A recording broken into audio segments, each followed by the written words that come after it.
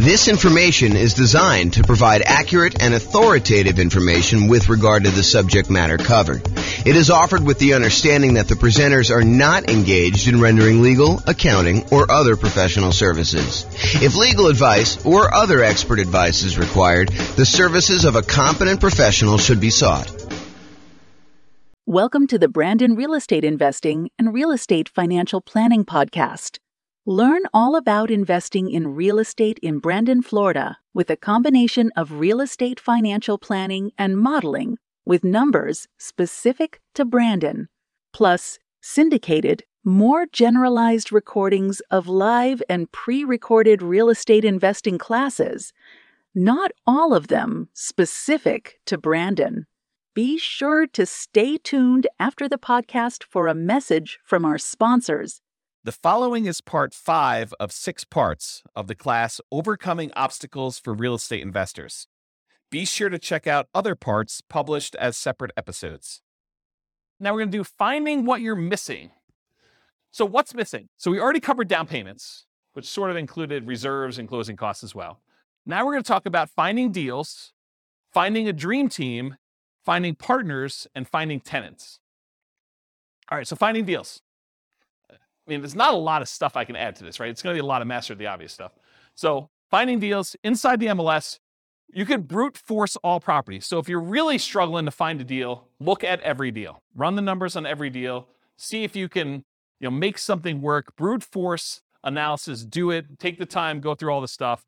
Or if you're unwilling to do brute force, do better searches. Search for a wider range of fixer-upper terms. Look at things that might get you a lot of false positives, but might actually attract something for you.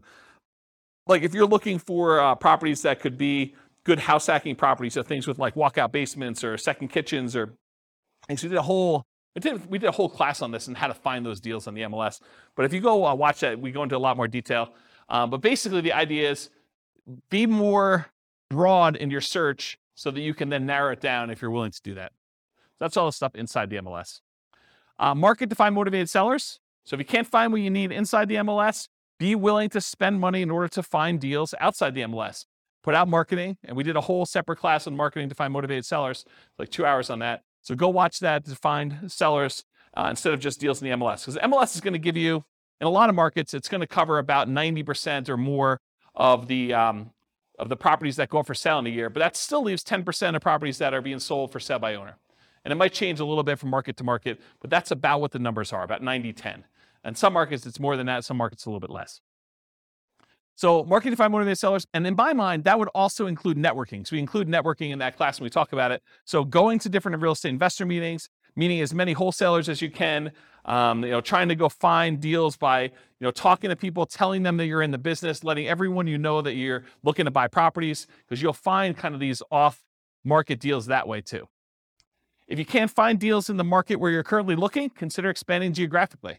If you know, look, I went and I did a research and I found out all the properties that were bought and resold within a single year time. So that's the possible universe of all the fix and flip deals that happened in my particular marketplace.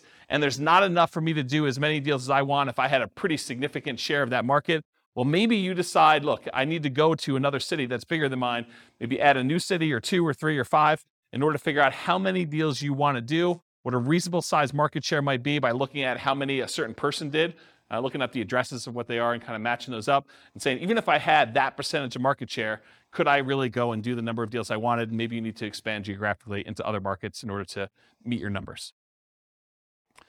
Change your strategy to improve deal quality and quantity. So if you're like, look, I only want to do top fixer-uppers. Well, you may want to actually improve your deal quality, change your strategy so you can improve your deal quality. You can go and look at, maybe I'm willing to also do regular fixer-uppers or ones where I could add additions or something like that in order to be able to get more profitable deals and also improve the number of deals that you might have. And then another obvious one, make sure you hire a real estate agent or wholesalers, and to a lesser degree, maybe a marketing person and a mentor in order to help you increase your deal flow. So those are strategies. Any that I missed? Does that help, Bill? Cool. All right, building a team to support you, dream team to support you. So in my opinion, the real estate agent is sort of the center of all these teams, right? Because if you need a lender, if you need title company, if you need, a lot of repair people, a lot of the contractors, a lot of the subs, insurance companies, all of those, a good real estate agent who's doing any type of volume, they've got all those people already, especially if they're catering to investors. So in my opinion, you focus first on finding a good real estate agent, and then a lot of those other pieces will fall into place. You can decide whether or not you want to use the person that they've been using, or if you want to continue looking for someone to replace a weak team member that the real estate agent doesn't have a person for. And then you can go and do networking with other real estate investors. You can go talk to other people and try to find people that way. But I think that's the best strategy, is you go find the agent or agents and you really focus in on their team to start with. And then, of course, you optimize from there. Any questions on that? Is that helpful? Cool. Finding partners.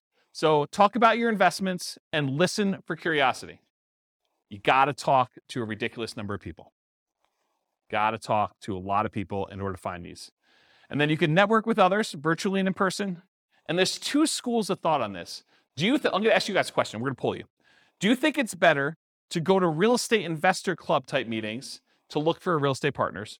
Or do you think it's better to go to non-real estate investor club meetings in order to look for possible real estate investor partners?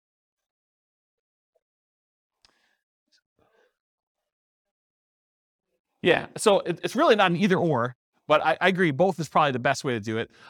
The real question is, what I was trying to get at is, do you think it's better to go to an investor meeting where there's a lot of competition, there's probably a lot of people looking for partners in that room, and they're probably pretty knowledgeable about what's involved, and maybe they're thinking, I'll just do some of this myself, and so maybe they have limited capacity to do other partnership deals because they're able to do some deals themselves?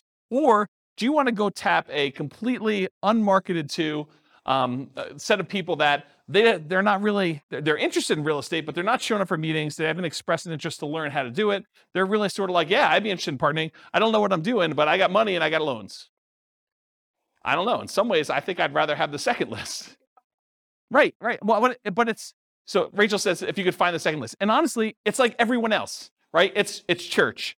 It's, business. It's like your work. It's like all the people you're doing. You just tell them about, my husband and I just went and we flipped this property. We did really great on it. And they're like, that sounds awesome. I wish I could do that. Well, you can, right? I mean, that's how you do it. You say, well, you can. Come on over for dinner. We'll talk to you about doing this, and maybe you can get involved in our next deal.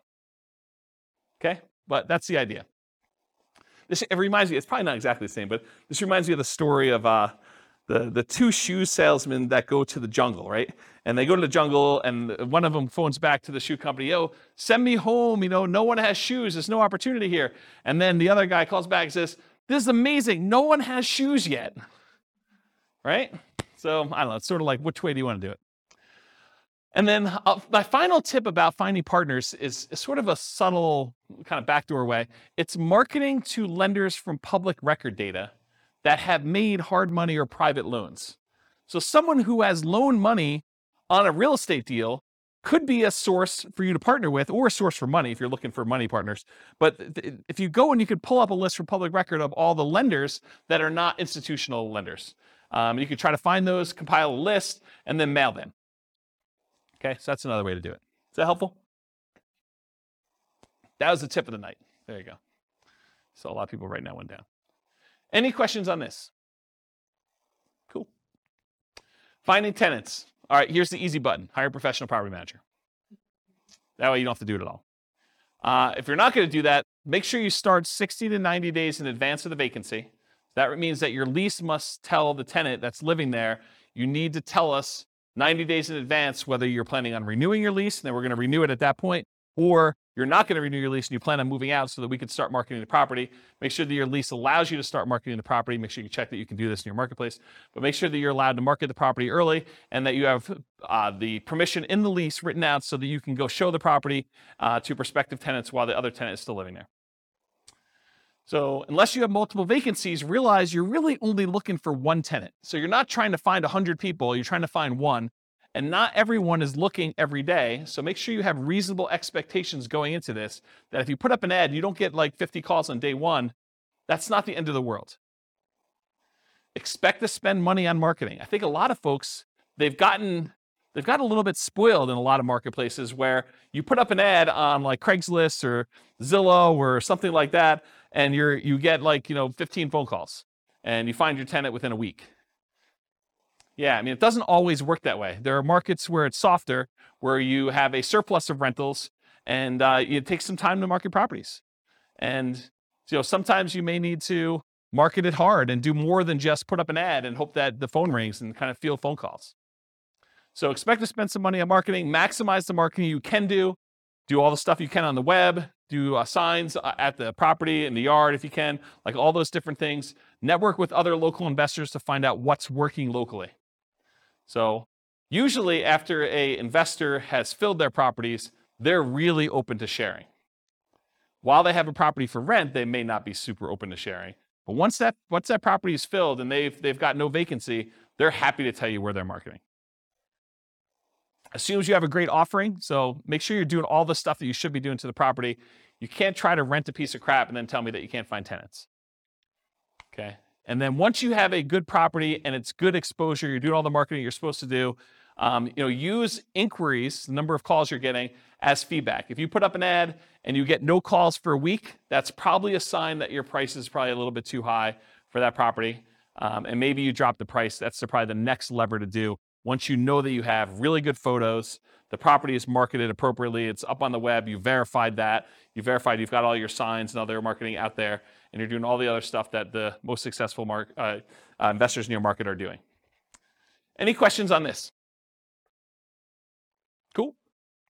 This concludes part 5 of 6 on overcoming obstacles for real estate investors. Listen to the next episode, part 6 of 6, on inner game. With home prices up, mortgage interest rates up, and rents up, but not quite enough to counteract the higher prices and interest rates, cash flow on rental properties in Brandon is harder than ever. Book a call with the Real Estate Financial Planner to apply our proprietary 88 strategies to improve cash flow on your rentals. See the show notes for a link to schedule your call and improve your cash flow today. If you're a real estate agent, lender, or professional in Brandon that wants to help our real estate investor listeners, consider reaching out to learn about collaboration opportunities with this podcast. We'd love to add more value to our listeners by having you assist our investors buy, sell, and finance their real estate investments. See the show notes to schedule a call to discuss collaboration opportunities.